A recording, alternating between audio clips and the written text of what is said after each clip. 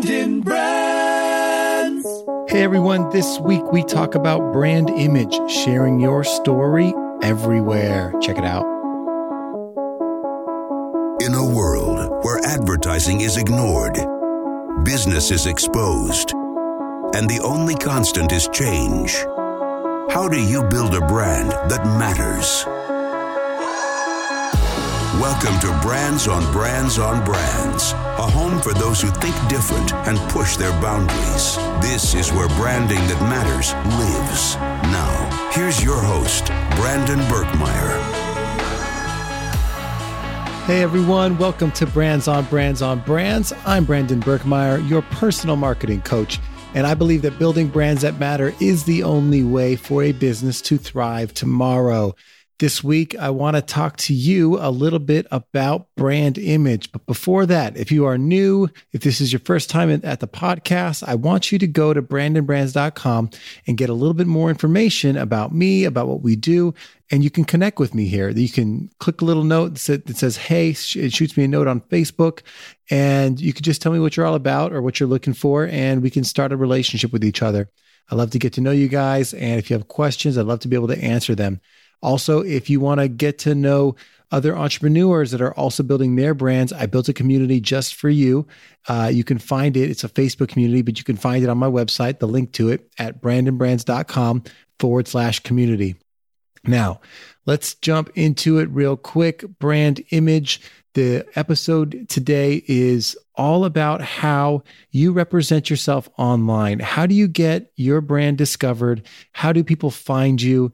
And the tips and tricks and my thoughts on why it's so important that you don't just build something, but that you build something that people can find. Check it out. Brandon Brands. So today, let's talk about your image. What does that comprise of? How does it work?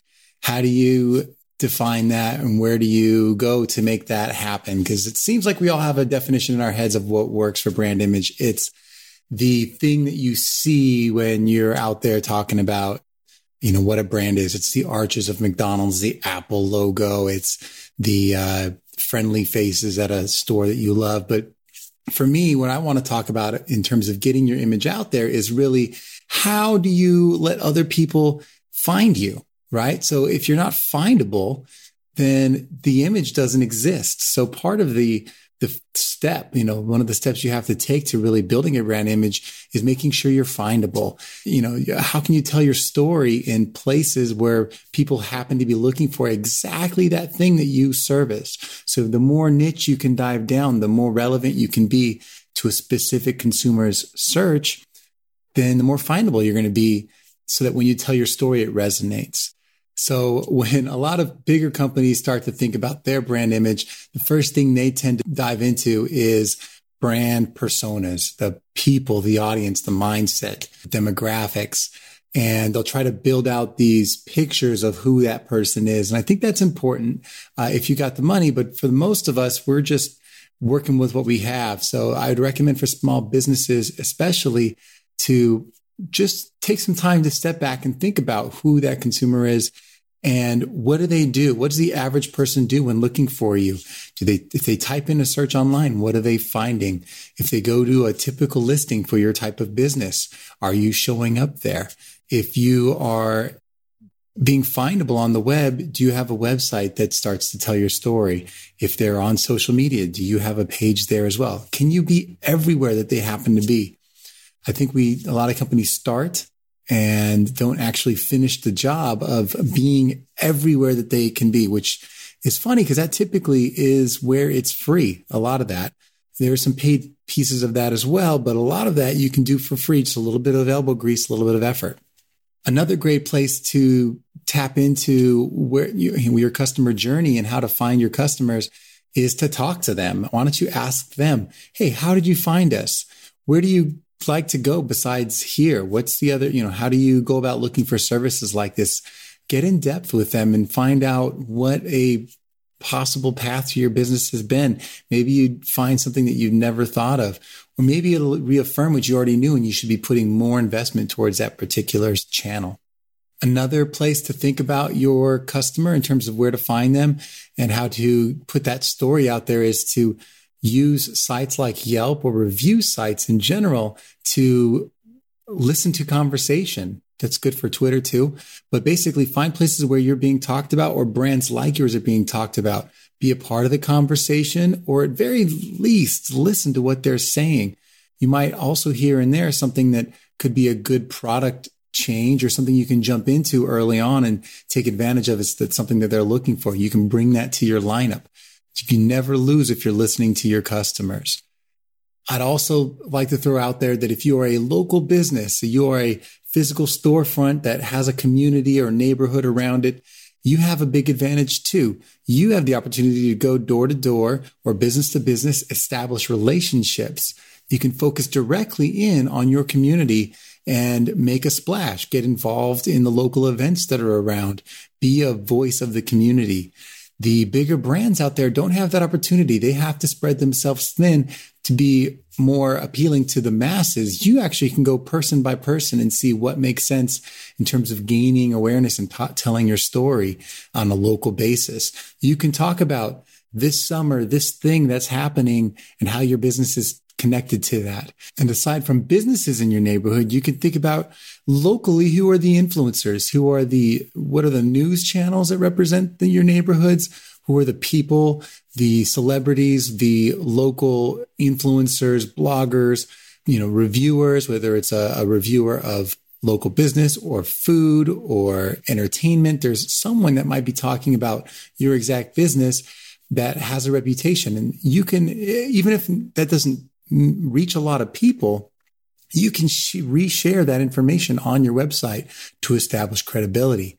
So again, you got to find new ways to tell your story, taking customer input and their testimonials, putting them on your website, sharing them on social. Same thing with these influencers, taking all these voices that have become your advocates and using it as reputational foundation on your image. So your hubs, your website, your listings, your social profiles should be sharing all these great customer responses and giving them something to believe in terms of why it resonates with people just like them. The next thing I want to mention is be relevant. I can't emphasize this enough. Be relevant. If you are in a particular industry, think about who you appeal to the most and what is on their mind. If you're an accountant serving the auto industry, talk about auto issues with taxes that they haven't come up yet that they should be thinking about. If you're a financial analyst specifically working with small business owners, talk about what small businesses should be thinking about when monitoring their finances. If you're a pest control company and it's bee season, talk about the bees. It's pretty easy when you start to think about the time of year, so the seasonality, the events going on in the community, or the things happening in your industry that are relevant at that time of year in that specific community. All of those things contribute to relevance because it makes it more real to that exact person and not just the community at large. Think about it. Any way you can tap into relevance starts to make that story more attractive, more readily apparent for that person to actually want to care to listen to. So don't just tell your story everywhere. Tell it in a way that actually matters to people. And lastly, I'd remind you that you don't dictate your brand image. You might think you can generate it, but at the end of the day, the brand image is decided by the customers. You might think you're premium. If they don't, you're not. You might think you're fast. If they think you're slow, you're slow. So you have to try to tap into how do I present myself, but also how the customer's reacting to that. They own the brand image. So that relationship you develop with them and how you actually serve them is what defines your brand image. Again, very simple. If you want to take care of that brand image, be findable everywhere. Tell your story, make it relevant to each customer, listen to the customer, and then listen to the customer some more and more and more. And that should help you come up with ways and conversations and new approaches, anything that'll help you refine, take steps forward with your brand image. I hope that helps. Hope it's a little bit of advice that you hadn't thought of. If it was, I'd love to hear from you as to what you would add to the story. Add your comments, add your feeds, find ways to share if you liked it. I appreciate your time. Thanks for tuning in. You've just taken your marketing knowledge to another level with this episode of Brands on Brands on Brands. But we have plenty more ways to not just help you build a business, but build a brand. Head over to brandandbrands.com for more resources, as well as access to our blogs, videos, and exclusive coaching sessions with your host. Be sure to visit brandandbrands.com.